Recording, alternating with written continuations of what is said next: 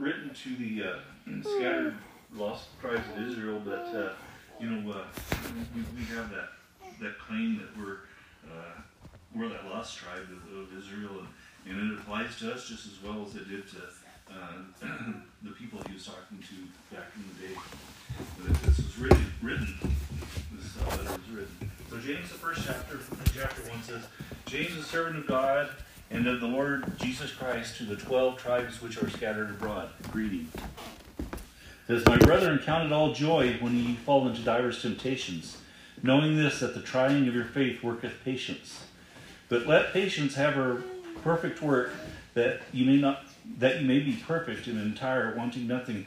It seems like it is so very easy, because we can't see the future. We don't know what's going to happen in an hour from now or 2 hours from now, let alone 5 years, 10 years down the road, and yet we seem to always think we have the right answers. In our mind, we think that we know what's best for us and what's best for everyone else that we're around, and that's just our fleshly human nature coming out of us.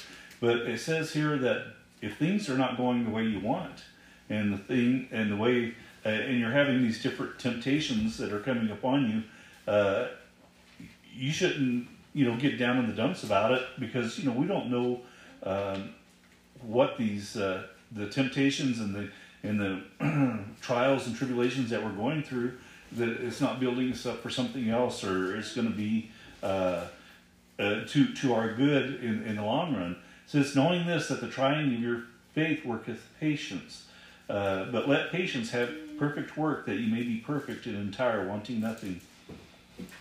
If any of you lack wisdom, let him ask of God, that giveth to all men liberally, and upbraideth not, and it shall be given. But let him ask in faith, nothing wavering. For he that wavereth is like a wave of the sea, driven with the wind and tossed. And so, sometimes we lack this wisdom, but we don't really notice that we're lacking it. We don't understand that we're lacking the wisdom. But whenever we have decisions to make, we have things that we need to choices and things that we need to make. We should go to God and ask Him of it. And it says that you should have faith to act. Not only are we asking for this wisdom, but we should expect that God's going to give it to us by faith. It says, not wavering, for he that wavereth is like a wave of the sea. If you're saying you're faithful, but you're not really, you're just going to be flopping around with no direction, and it's just going to take you out to the deep sea or the deep waters that you'll be in over your head pretty quick. So when you ask for this faith and this wisdom, you should exercise your faith and believing that God is going to grant that. Verse 7 says, for let no man think that he shall receive anything of the Lord. A double-minded man is unstable in all his ways. Let the brother of low degree rejoice in that he is exalted, but the rich in that he is made low. Because of the flower of the grass he shall pass away. Our riches are only here while we're on this earth. We may have nice things, but all nice things, even a brand new car, after a few years it becomes older, and so we start having issues and difficulties with it. So no matter what we have, new clothes, houses, everything, it's only temporary. It's not eternal.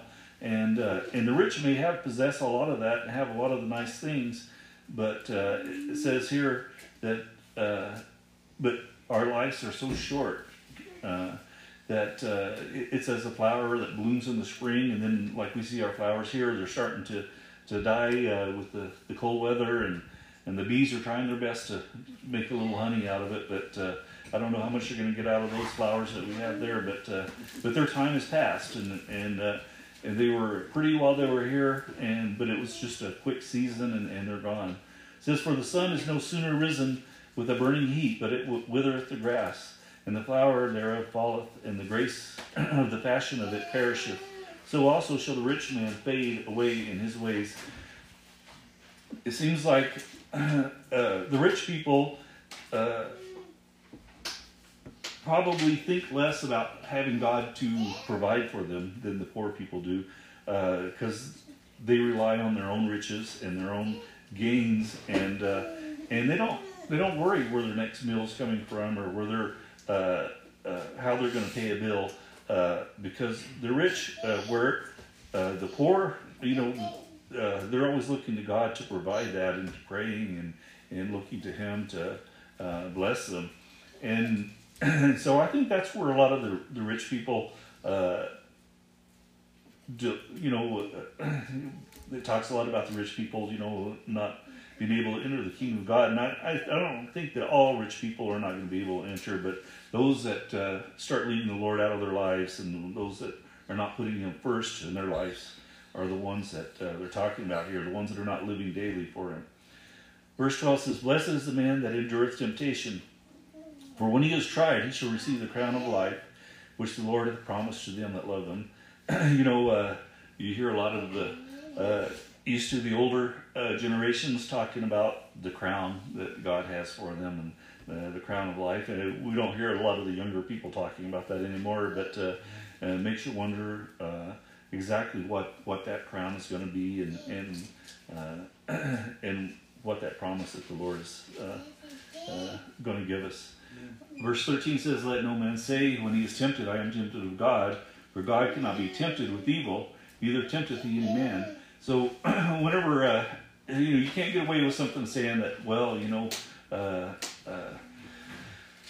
God is trying me or tempting me and stuff, and He says, well, that's not the way He operates. He's not gonna tempt you. However, your own fleshly human nature is gonna make you or give you that temptation. It's the human in us, and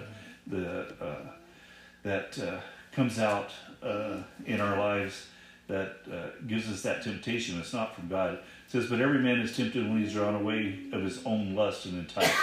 So, like I was saying, it's our own lust, our own enticement that brings us away from God and to do things that we shouldn't do.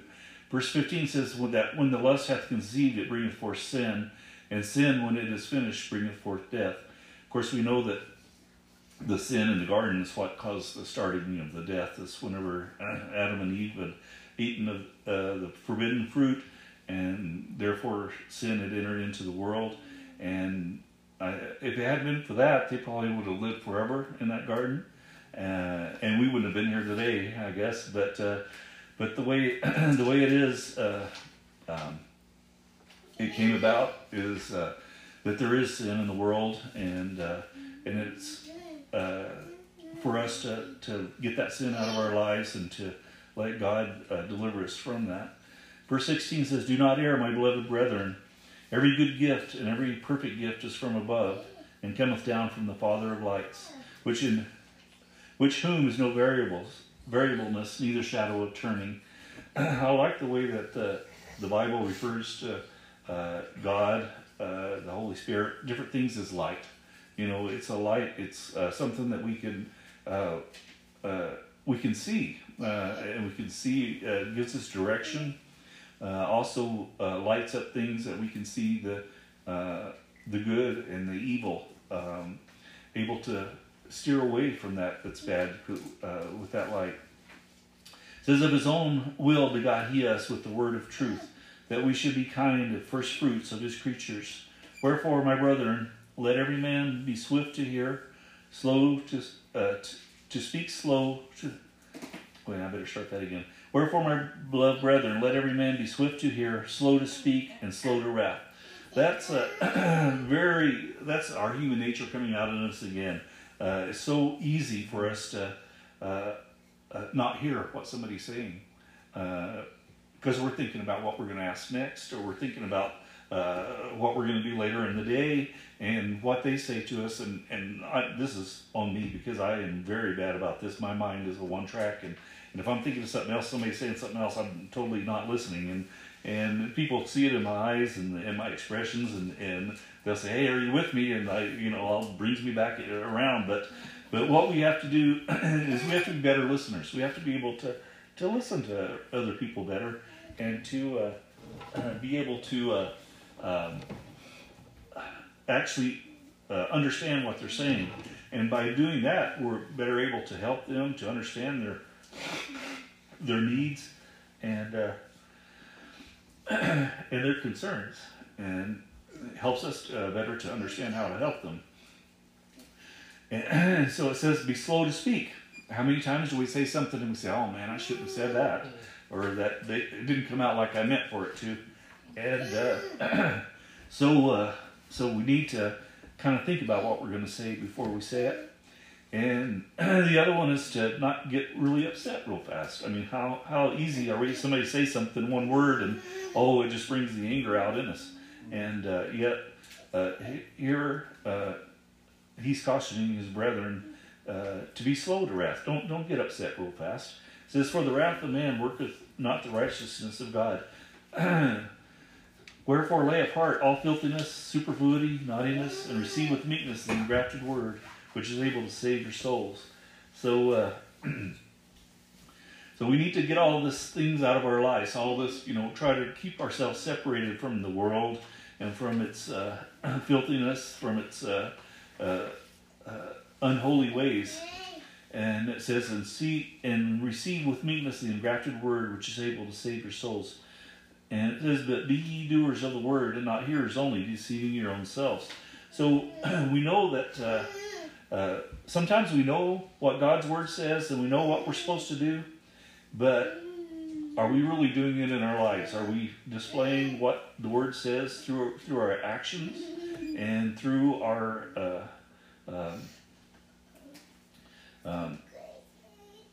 in the way that we are conducting our business and going about ourselves in the world?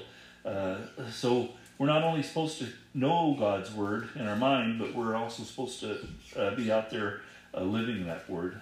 It says, but if any man be a hearer of the word and not a doer, he is likened to a man beholding his natural face in a glass. For he beholdeth himself and goeth his way, and straightway forgetteth what manner of man he was. But whoso looketh into the perfect law of liberty, and continueth therein, he being not a forgetful hearer, but a doer of the work, this man shall be blessed in his deed. If any man among you seem to be religious, and bridleth not his tongue, but deceiveth his own heart, this man's religion is vain. Here it continues on about the train of thought about being not only being a hearer, but also out there doing God's work. And it says that when you're doing his work, you're going to be blessed in your deed that you're doing. It says, if any man among you seem to be religious, and bridleth not his tongue, but deceiveth his own heart, that man's religion is vain. So here it's telling us to watch our words and what words we say that can, whether it's using God's word in vain or just being deceitful, being spouting off, saying things that are not edifying one another. It says that you're really you haven't got the point. Then if you haven't got if you're not out there living it, people are going to see it, and it's all for nothing. It's all for vain. It says pure religion and undefiled before God and the Father is this: to visit the fatherless and widows in their affliction, and to keep himself unspotted from the world. It's very hard to do, to keep yourself unspotted from the world today, because the world is becoming more and more less drawn to God. A lot of people are rejecting God. They're rejecting that there is a God, and don't believe in heaven or hell. And by the way our government is run, the way our laws are in the world today, God is being further and further pushed away. And before long, we're going to find ourselves being persecuted, just like back in Jesus' days, whenever the apostles and disciples were persecuted. I think that day is coming quickly upon us, and hopefully we'll be able to endure that with our trust in God and our faith that we have. I'll start in a little bit in chapter 2 here. It says, I might read the whole thing, I don't know, we'll see how time goes, but it says, My brethren, have not the faith of our Lord Jesus Christ, the Lord of glory, with respect to persons. For if there come with you in an assembly a man with a gold ring and goodly apparel, and there come in also a poor man in vile raiment, and ye have respect to him that weareth the gay clothing, and say unto him, Sit thou here in a good place, and say to the poor, Stand thou there, or sit there under my footstool, are you not then partial yourselves and become judges of evil thoughts? So it's telling us here that we shouldn't judge people in the way of their appearance, their maybe their position in the community, in the area, that we should treat them all equally. This is something that is very easy to do, is to find somebody that's dirty and filthy and hasn't taken a bath or anything, and it's a little bit harder to love them as it is somebody that's maybe a little bit more fixed up, and it's telling us to be careful about that we shouldn't do that. Verse 5, chapter 2, verse 5 says, Hearken, my beloved brethren, hath not God chosen this poor of this world rich in faith, and heirs of the kingdom, which he hath promised to them that love him? But ye have despised the poor. Do not rich men oppress you, and draw you before the judgment seats? Do not they blaspheme that worthy name by which ye are called? If you fulfill the royal law according to the Scripture, Thou shalt love thy neighbor as thyself, and you do well. But if you have respect to persons, you commit sin, you are convinced of the law as transgressors. How much easier is it to do something for someone that you know that might turn around and do something for us later on, and that's not the reason why we should do that. Even if we know the person will probably never be in a position to pay you back or to help you out again, you shouldn't hold that against them. And that's what I think it's trying to say here. And we should treat everyone as our neighbor. And it says, as thyself. Treat them the way you want to be treated, is the way we've always been taught. Verse 10 says, For whosoever shall keep the whole law, and yet offend in one point, he is guilty of all. For he that said, Do not commit adultery, said also, Do not kill. Now if thou commit no adultery, yet if thou kill, thou art become a transgressor of the law. So speak ye and do as they shall be judged by the law of liberty. Aren't you glad that we are under that law of liberty? I mean, so hard. It would have been so hard to keep all of the old laws and the Old Testament laws that were created. Because if just one thing you did wrong, you were guilty of it all. And so we're living in a time that I think sometimes we take a little too lightly, or we take too much for granted in that liberty that that maybe we take advantage of that, and it's something we need to be careful about, not to be saying, well, it's just we're under the grace, or we're under liberty. We don't have to worry about it, but we do have to. As we're reading it again, we got to have that come through our works and through the way we act and how we treat other people. Are we living God's word? And we shouldn't just go about doing what we want because we're under the law of liberty. For 13 says, For he shall have judgment without mercy that has showed no mercy, and mercy rejoiceth against that judgment. What doth it profit, my brethren, though a man say he have faith and have not works? Can faith save him? If a brother or sister be naked and destitute of daily food, and you say unto them, Depart in peace, for you are warmed and filled, notwithstanding you give them not those things which are needful to the body, what doth it profit? So you can't, if you see a person out there that needs food or clothing, and he says, oh, God will take care of you, and send them on down the road, what have you actually done to that person, or helped that person out? And you haven't done anything. It says that we're to take that responsibility and do that. Verse 17 says, even so faith, if it hath not works, is dead, being alone. Yea, men say, thou hast faith, and I have works. Show me thy faith without my works, and I will show thee my faith by my works. Thou believest that there is one God, and thou doest well. The devils also believe and tremble.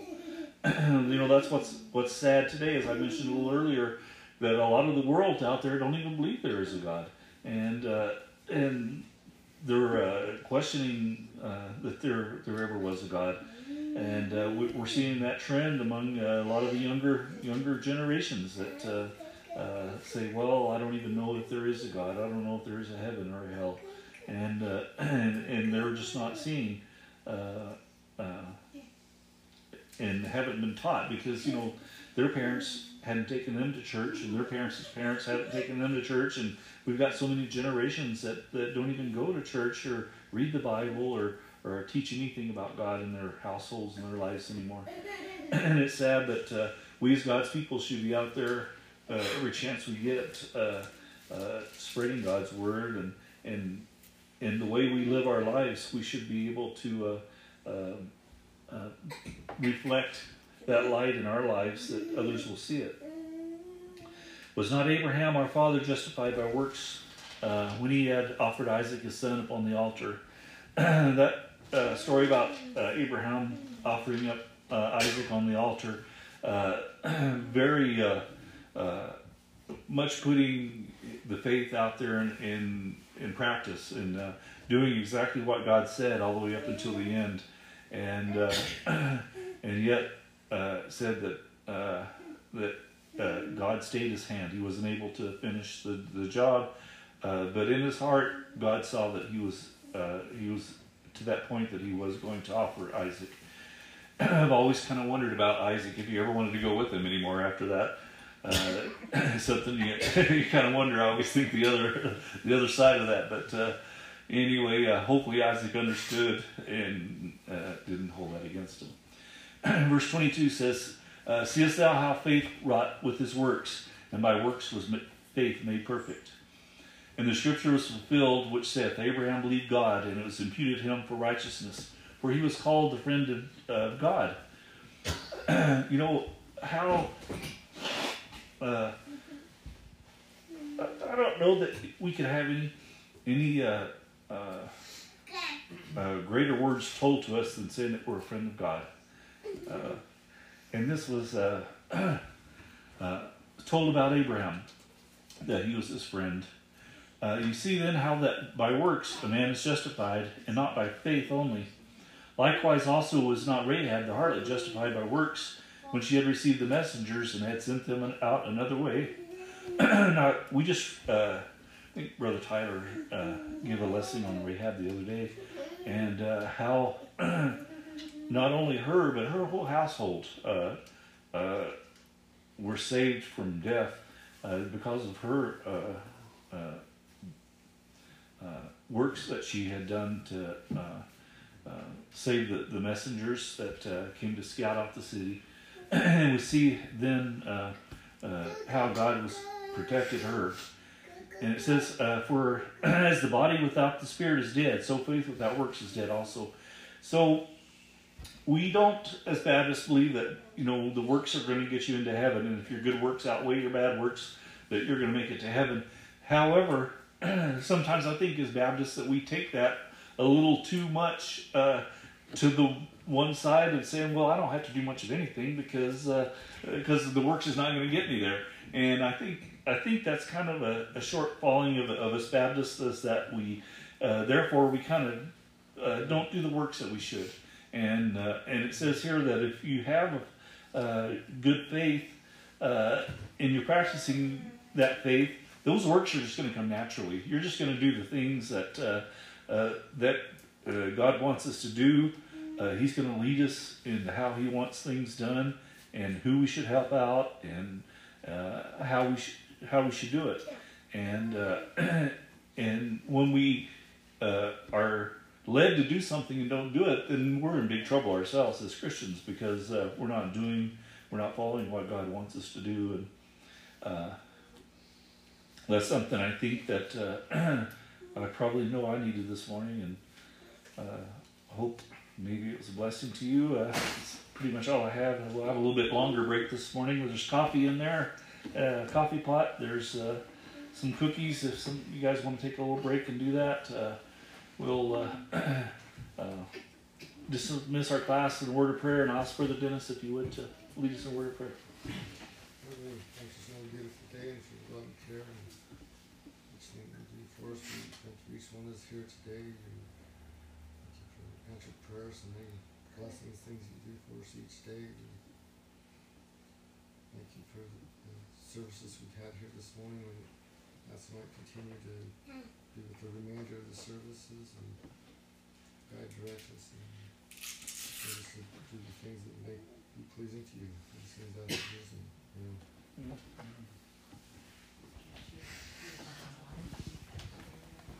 Do you want water? Do you want water? Or a cup of coffee? There's coffee, water, and there's also some peach tea. If you want some peach tea. Do you want coffee? Cup of coffee? Can you give me half?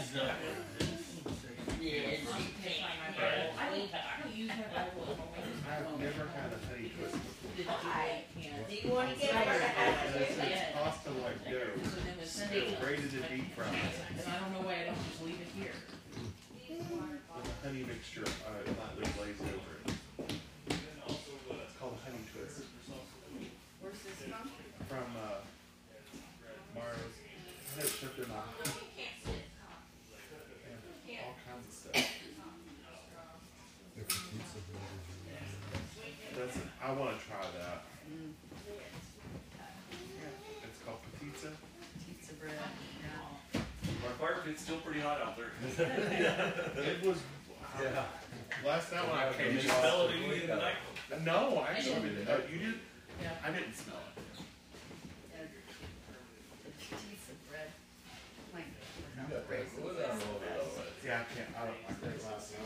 I mean, I ate that oatmeal raisin cookies last night, but there wasn't any raisins in it. I like raisins. Are you gonna rebuild that transmission or put a new one in? Or what are you I think there's a, what's it called, Better Rate down there off of 4th Street. Oh, yeah. Yeah, I think I might have them rebuild it.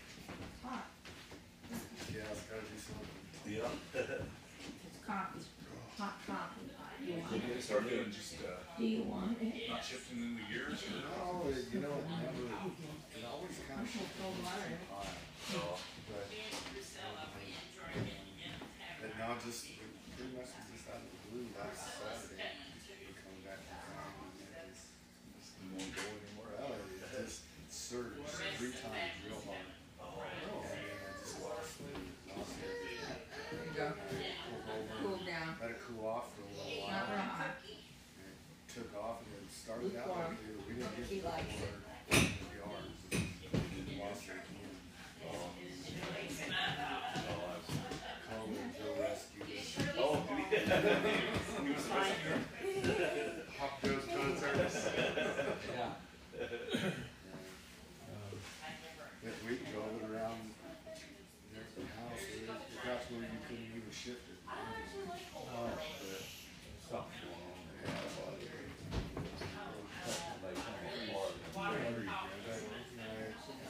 During the bill, they got rained water. No, that was a little sarcastic. Well, you told me that. You know, we're talking about that recently.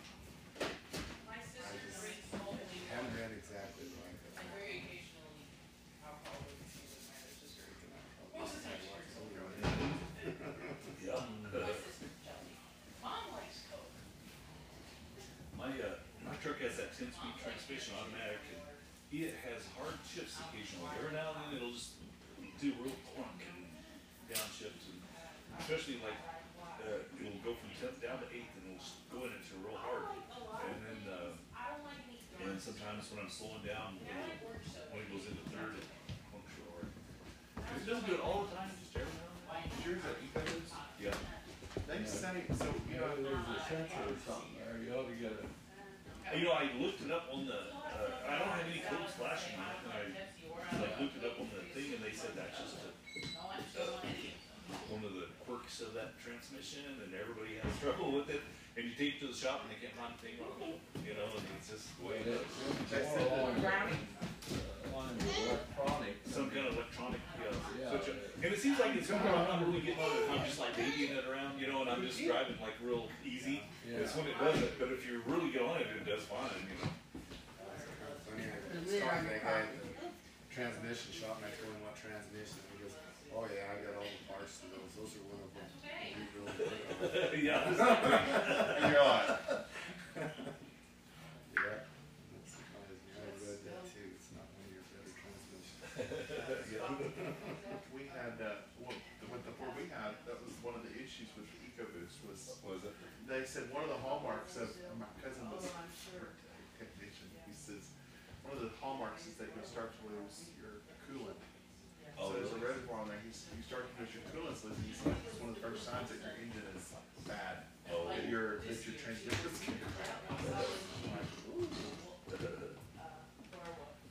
But we had that, and then we pulled the spark plugs and there was like carbon buildup on it. Huh. And it less than 100,000 miles. And it looked like it had been Like an old or a clunker.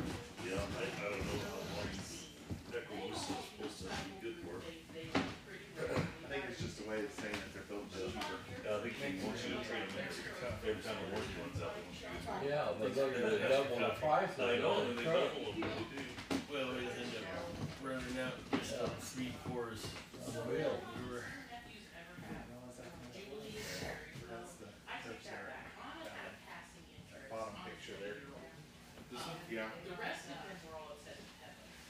The other sanctuary didn't have all the stuff. They've got like banners hanging and all kinds of stuff in there. Oh, yeah? all right. Good. Haven't gotten any trouble since we left your house. See those pictures? He stays in trouble, that's his middle name. Yeah. I'm still laughing at the house last night, thinking about that house. Like, That was play dominoes. the funniest thing. Yeah. No, they're not. What, I done awful, I didn't, well, they didn't want that last one. Late 80s, early 90s, and I can't remember the ins and outs. That's gonna kill. Drove a little motorcycle and Oh, yeah. You beat him up. Yeah. I'm joking on this. I was gonna tell Tammy actually bought all the buns and the cookies and brownies. She said I'll pick up all that. Hey, don't pull it off. Thank you. Look, but don't Yeah, touch. it is pretty. I like Karen's stuff. Look, but don't touch. Fall colors. Good morning to you. I like those colors. At least rain black. I drove out pink like Glad you made it another time. springtime. Yeah. My sister, she likes to wear black. She wears black almost all the time. And I don't really know why. It's just Black or she's blue? always done that. But her mother-in-law buys her like bright rainbow colored dresses and tells her she needs to wear more bright colors. Well, I'll get in a rut. Like one time I left everything in my closet is black. Mine So I is blue or started blue. getting black or blue. So I There's a started lot getting of color yellow. did you turn it off? Okay, I like it didn't- that I way. didn't It's a notice. uniform. You don't have to think about it. You just put it. Yeah. So, beginning in verse 10 over there as well, we'll read down some more. Excuse me. I missed a couple verses. It says, "For I would that men, even as myself, but every man hath his proper gift of God, one after this manner, and another after that." Paul was referencing that he was not in a marriage relationship. He says, "I would that every man be like myself," because there is not an opportunity for distraction. Now, ladies, I'm not saying that you guys are a distraction to us. That's not it. Or we are a distraction to y'all. But Paul felt that it was a distraction for him in his service to the Lord. So he remained unmarried. It says, "But every man hath his proper gift, and one after another manner, and another after that. I say therefore to the unmarried and the widows, it is good for them if they abide even as I." So if they're unmarried or if they're widowed, to remain single, for lack of a better word. He says, "But if they cannot contain it, let them marry, for it is better for them to marry than to burn." That word burn there means to lust after or desire that relationship. So moving on into verse 10 there, we'll read a few more verses down. It says, "And unto the married I command them yet not, I but the Lord. Let not the wife depart from her husband. But if she depart, let her remain unmarried, or be reconciled to her husband. And let not the husband put away his wife. But to the rest I speak, not the Lord.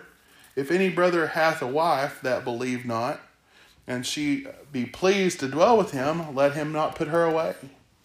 And if the woman which hath a husband that believeth not, and if he be pleased to dwell with her, let her not leave him. For the unbelieving husband is sanctified by the wife, and the unbelieving wife is sanctified by the husband. Else were you children unclean, but now you are holy. But if the unbelieving depart, let him depart. And if a brother or sister is not under bondage in such cases, but God hath called us to peace. For what knowest thou, O wife, whether thou shalt save thy husband, or knowest thou, O man, whether thou shalt save thy wife? But as God hath distributed to every man, as the Lord hath called every one, so let him walk. And so ordain I in all the churches. Is any man called being circumcised? Let him not be uncircumcised. Is any man called in uncircumcision? Let him not be circumcised. Circumcision is nothing, and uncircumcision is nothing, but the keeping of the commands of the Lord. Let every man abide in the same calling wherein he is called. And art thou called being a servant, care not for it. But if thou mayest be made free, use it rather. For he that is called in the Lord, being a servant, is the Lord's free man. Likewise also that is called, being free, is Christ's servant. You are bought with a price, but not ye the servants of men. Be ye not, Brethren, let every man, wherein he is called, therein abide with God." So he begins on down there in this same passage talking about divorce. We understand that divorce has been around for quite some time. And mind you, I know that some of this is a difficult topic amongst brothers and sisters in Christ today, and varying ideas or belief. But what we have here in the Scripture paints a pretty important picture for us. He's talking about the proper relationship of a husband and wife, and he talks about divorce if it does happen. So he says there in Mark, let's go to Mark 10 and 1.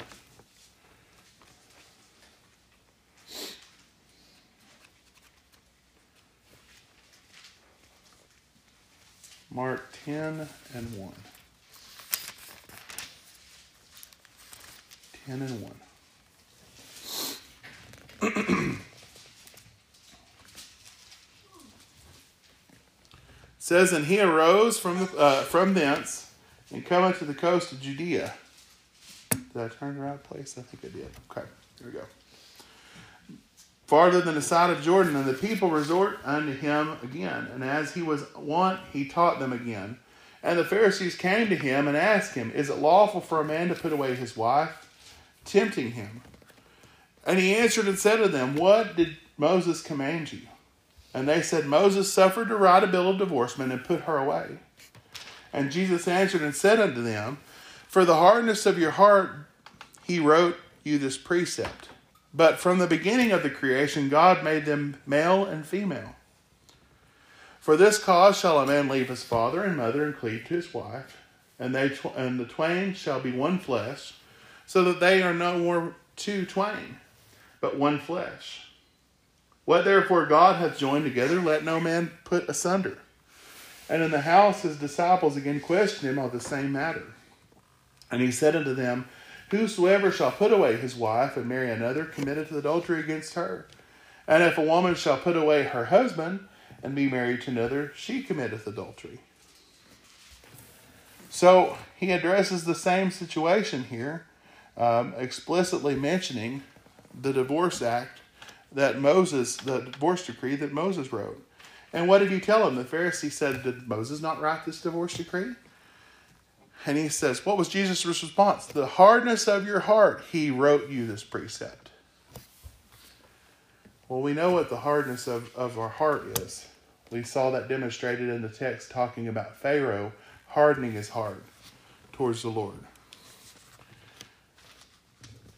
But nonetheless, he allowed Moses to write Moses wrote the decree because they desired the decree of divorcement. So the purpose wasn't that the legality of divorce, but it was rather the context of marriage. The Lord didn't desire that the two parties that come together to make one mutual agreement part ways. That's not the function of the Lord's work. But nonetheless, it does happen.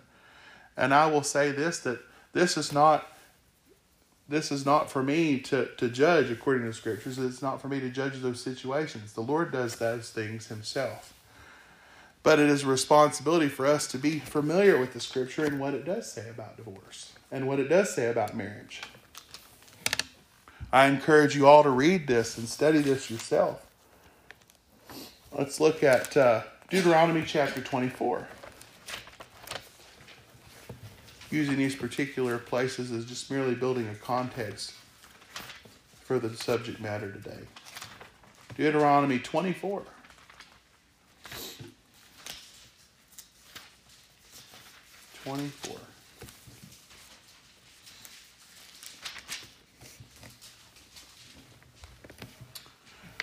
Verse 1 there, it says, when a man hath taken a wife and married her, and it come to pass that she find no favor in his eyes, because he hath found some uncleanliness in her, then let him write her a bill of divorcement and give it into her hand and send her out of his house.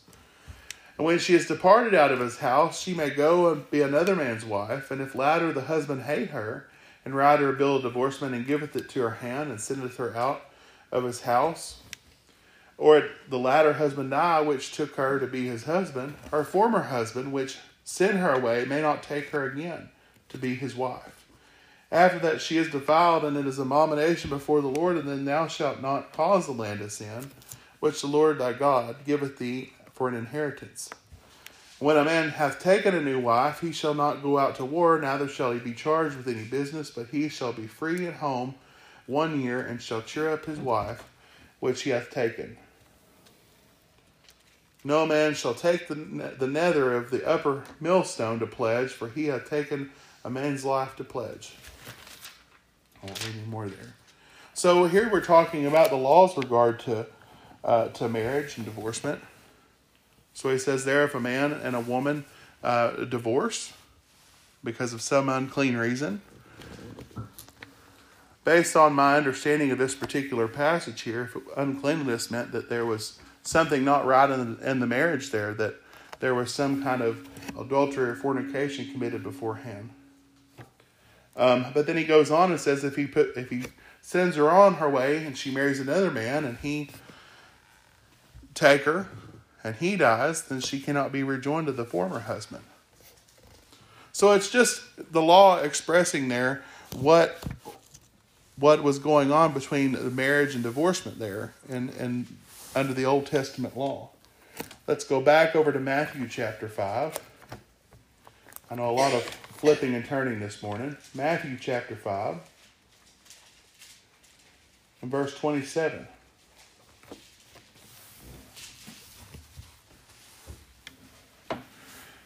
In verse 27 of Matthew chapter 5, it says, Ye have heard that it is said by them of old time, Thou shalt not commit adultery. But I say unto you that whomsoever looketh on a woman to lust after her hath committed adultery with her already in his heart. And if thy right eye offend thee, pluck it out and cast it from thee, for it is profitable for thee that one of thy members should perish, and not that thy whole body should be cast into hell. And if thy right hand offend thee, cut it off and cast it off from thee, for it is profitable for thee that one of thy members should perish, that the whole body should not be cast into hell. It says, then it has been said, Whosoever shall put away his wife, let him give her a writ of divorcement.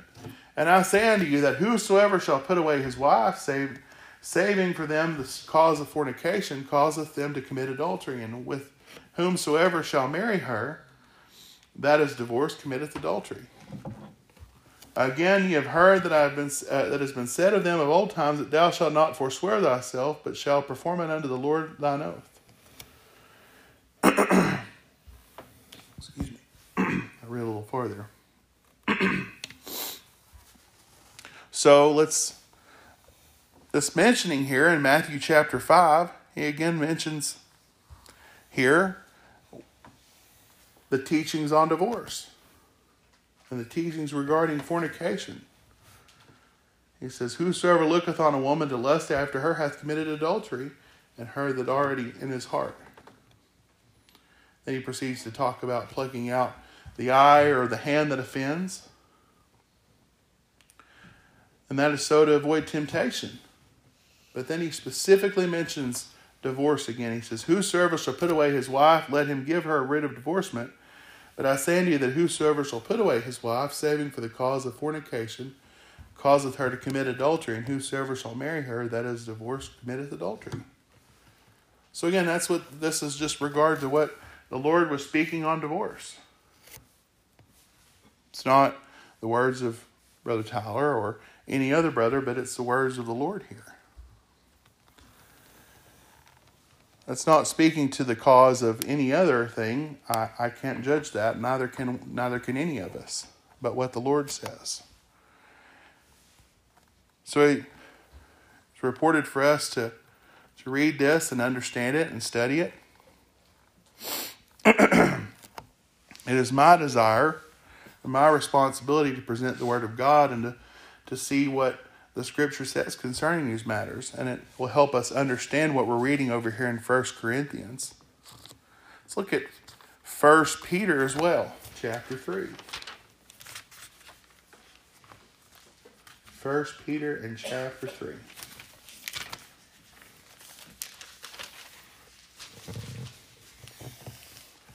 And verse 1. It says, likewise, ye husbands be subject to your own husbands, that any obey not the word, that they also may without the word be won by the conversation of the wife. While they behold your chaste conversation coupled with fear, whose adorning let it be known, let it be that outward adorning of the plaiting of hair, of the wearing of gold, or the putting on of apparel, but let it be the hidden man of the heart, in which is not corruptible, even the ornament of the weak and the quiet spirit, which is in the sight of God of a great price. For after this matter in the old times the holy women also, who trusted in God, adorned themselves, being in subject unto their own husbands. Even as Sarah obeyed Abraham, calling him Lord, whose daughters ye are, as long as ye do well, and are not afraid with any amazement. Likewise ye husbands, dwell with them according to the knowledge, giving honor unto the wife, and as a weaker vessel, and as being heirs together with the grace of life, that your prayers be not hindered. So again, he's talking about marriage. He says, likewise, wives, be subject to your husbands. But he also talks a little bit about the men in the same fashion. He says there, while they behold your chaste conversation coupled with fear. It says, if your husband obey not the word, they also may without the word be won by the conversation of the wife. So those that have spouses that are not in the faith, it's a difficult thing. But still continuing to live your life as the Lord has patterned it, that you might be able to deliver your spouse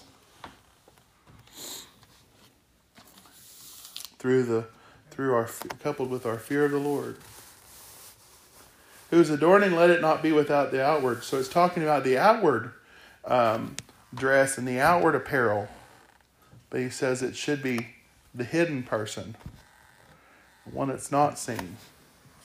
It says, but let it be the hidden man of the heart, and that which is not corruptible, even the ornament of the weak and quiet spirit, which is in the sight of God at great price. For after this manner in old times the holy women also, who trusted in God, adorned themselves, being subject unto their own husbands. It references Sarah and Abraham. I don't think there's not one occasion where I read regarding Sarah and Abraham that Sarah disobeyed, or Sarah disobeyed God, or Sarah done anything to for lack of a better word, throw her husband underneath the bus. But through her faith and her quiet spirit and her devotion to the Lord, she maintained help for her husband and was an example. I think it's a wonderful thing that she's mentioned here. It says, likewise, ye husbands. So now he's addressing the husbands as well. Dwell with them according to the knowledge, giving honor unto thy wife, as unto the weaker vessel, as being heirs together of grace of life, that your prayers be not hindered. So likewise, the husbands, we are to treat our wives goodly. It doesn't say we're to yell at them, scream at them, talk to them like they're silly. But we should manifest the same spirit there. I believe that's what it's talking about. It says, as unto weaker vessels. It doesn't say that the women are weaker vessels. Without you ladies, we would be probably dead or dying pretty quickly. I always think about my grandmother and my grandfather. Towards my grandfather, end of his life, he was not able to care for himself, and he was not always in good health, and he wasn't always feeling well. And sometimes he said things that he wouldn't normally say. But my grandmother still endured it, and she still cared for him because she loved him. And I think about that, and because that's one of the examples that's in my mind growing up, is that's how we are to act with one another. Even sometimes it causes us great difficulty, but we still love our spouses enough to sacrifice our time for them and our concern for them, that they might be lifted up and encouraged in serving the Lord.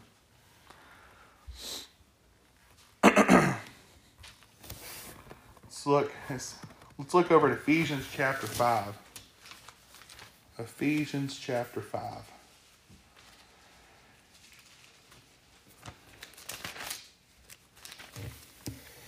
Verse 22. It says, wives, submit yourselves unto your own husbands, as unto the Lord. For the husband is the head of the wife, even as Christ is the head of the church, and he is the Savior of our body. Therefore, as the church is subject unto Christ, so let the wives be subject to their own husbands in everything.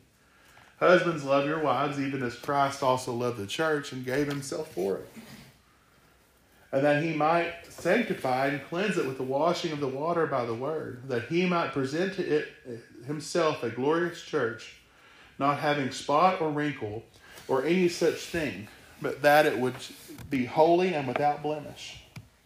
So ought men to love their wives as their own bodies, that he that loveth his wife loveth himself. For no man ever yet hated his own flesh, but nourisheth and cherisheth it, even as the Lord the church. For we are members of this body, and of his flesh, and of his bone. For this cause shall a man leave his father and mother, and have joined to his wife, and they shall become one flesh. This is a great mystery, but I speak concerning Christ and the church. Nevertheless, let every one of you in particular so love his wife, even as himself. And the wife see that she reverence her husband. So the instruction here in Ephesians chapter 5 was the ultimate point that Brother Paul was trying to make here, was that the relationship there of Christ and the church. So it is that the function of a husband and wife are to follow the self-same example. He says, their wives submitting unto your husbands as unto the Lord. He says, for the husband is the head of the wife, even as Christ is head of the church, and he is the Savior of the body. But then he goes on there, talking to the husband a little later, further down there in verse 25. Husbands, love your wives, even as Christ also loved the church and gave himself for it. Our duty as husbands is to love our wives and to be an example, the spiritual head of the household, following after the example of Christ. my duty as a husband to Donna is to show and exemplify the same attributes that Christ had for the church. I also think that in the self-same way as parents for their children. You know, husband, wife, mother to her child is the same thing. Fostering that care and concern and love that they might continue to grow in the nurture and admonition of the Lord.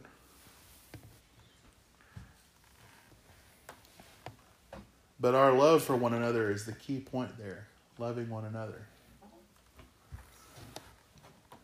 Demonstrating the same affection that Christ had.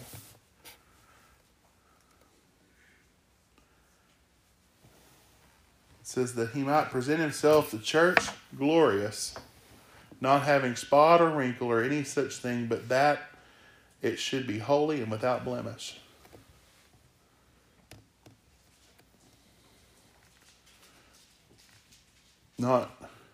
I think in terms of, I told Donna last night, in terms of our marriage, I said, no marriage is perfect. Perfect in the eyes that it's without flaw. But the intent is that our marriage, each of our marriages is an ongoing process. As Donna and I go on each year, I learn more about Donna, and she learns more about me. And the things that we don't like, but we try to help complement each other to overcome those things that don't complement our marriage. And I speak about our marriage because that's the one that I know most about. And shouldn't it be our desire to be like Christ and how he loved the church? That's the point. Sacrificing ourselves for the benefit of the Lord. For service to the Lord. I believe that was the intent that Brother Paul, not only were there problems regarding marriage, but I believe that was the sole intent that Brother Paul was trying to point out to the church there about marriage. Let's turn back over to 1 Corinthians chapter 6 again.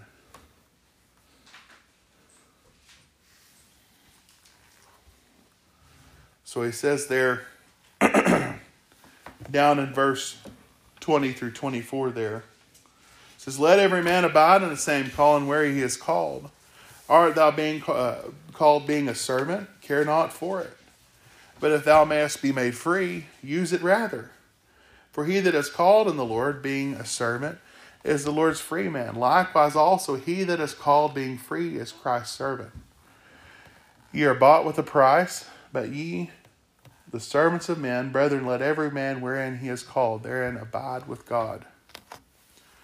So in whatever situation they were in, he was talking about remain there. If you're married, and remain married. If you're unmarried, remain unmarried. If you feel that compelled to do so. But the point he mentions there is freedom in Christ. That freedom that we've mentioned previously. We chose to serve the Lord. Let us follow after those examples that he's given us. That's the point.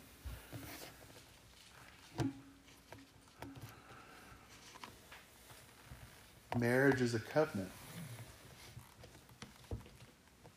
Let's continue on there. We have about 5 more minutes and then I'll be done. Verse 25 there, it says, now concerning virgins I have no commandment of the Lord, yet I give my judgment as one that hath obtained mercy of the Lord to be faithful. I suppose therefore that it is good for the present distress, I say that it is good for a man so to be. Art thou bound unto a wife, seek not to be loosed. Art thou loosed from a wife, seek not a wife. But if thou marry and thou hast not sinned, and if a virgin marry, she hath not sinned, nevertheless such shall have trouble in the flesh, but I spare you. But this I say, brethren, the time is short, it remaineth that both they that have wives be as though they had had none. And they that weep as though they had not wept, and they rejoice as though they had rejoiced not, and they that buy as though they had possessed not. And they that use this world as not abusing it, for the fashion of this world passeth away. But I would say to you, without carefulness, he that is unmarried careth for the things of the Lord, and how he may please the Lord. But he that is married careth for the things that are of this world, and how he may please his wife. There is a difference also between a wife and a virgin. The unmarried woman careth for the things of the Lord, and she may be holy, both in body and spirit. But she that is married careth for the things of the world, and how she may please her husband. And this I speak for your own profit, not that I may cause a snare upon you, but for that which is comely, and that they may attend unto the Lord without distraction. But if any man think that he behaveth himself uncomely towards his virgin, and if he passeth the flower of her age, and he not required, let him do what he will. He sinneth not, and let them marry. Nevertheless, he that standeth steadfast in his heart, having no necessity, but hath power over his own will, and hath so decreed in his heart that he will keep his virgin, doeth well. So that he that giveth her in marriage doeth well, but he that giveth her not in marriage doeth better. The wife is bound by the law as long as her husband liveth, but if the husband be dead, she is at liberty to be married to whom she will, only in the Lord. But she is happier if she so abides, and after my judgment I think also that I have the Spirit of God. So, just what we mentioned earlier, if you're married, stay married. If you're not, then not. Paul's purpose and intention there was for the encouragement of the church here at Corinth.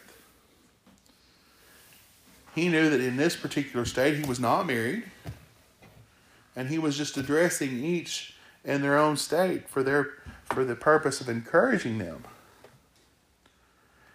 He says there in verse 30,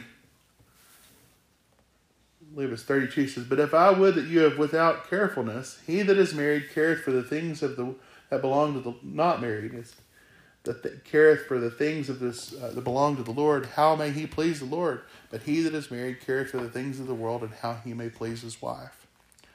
He's not saying it's bad to be married. He's saying that there's an opportunity for distraction from serving the Lord.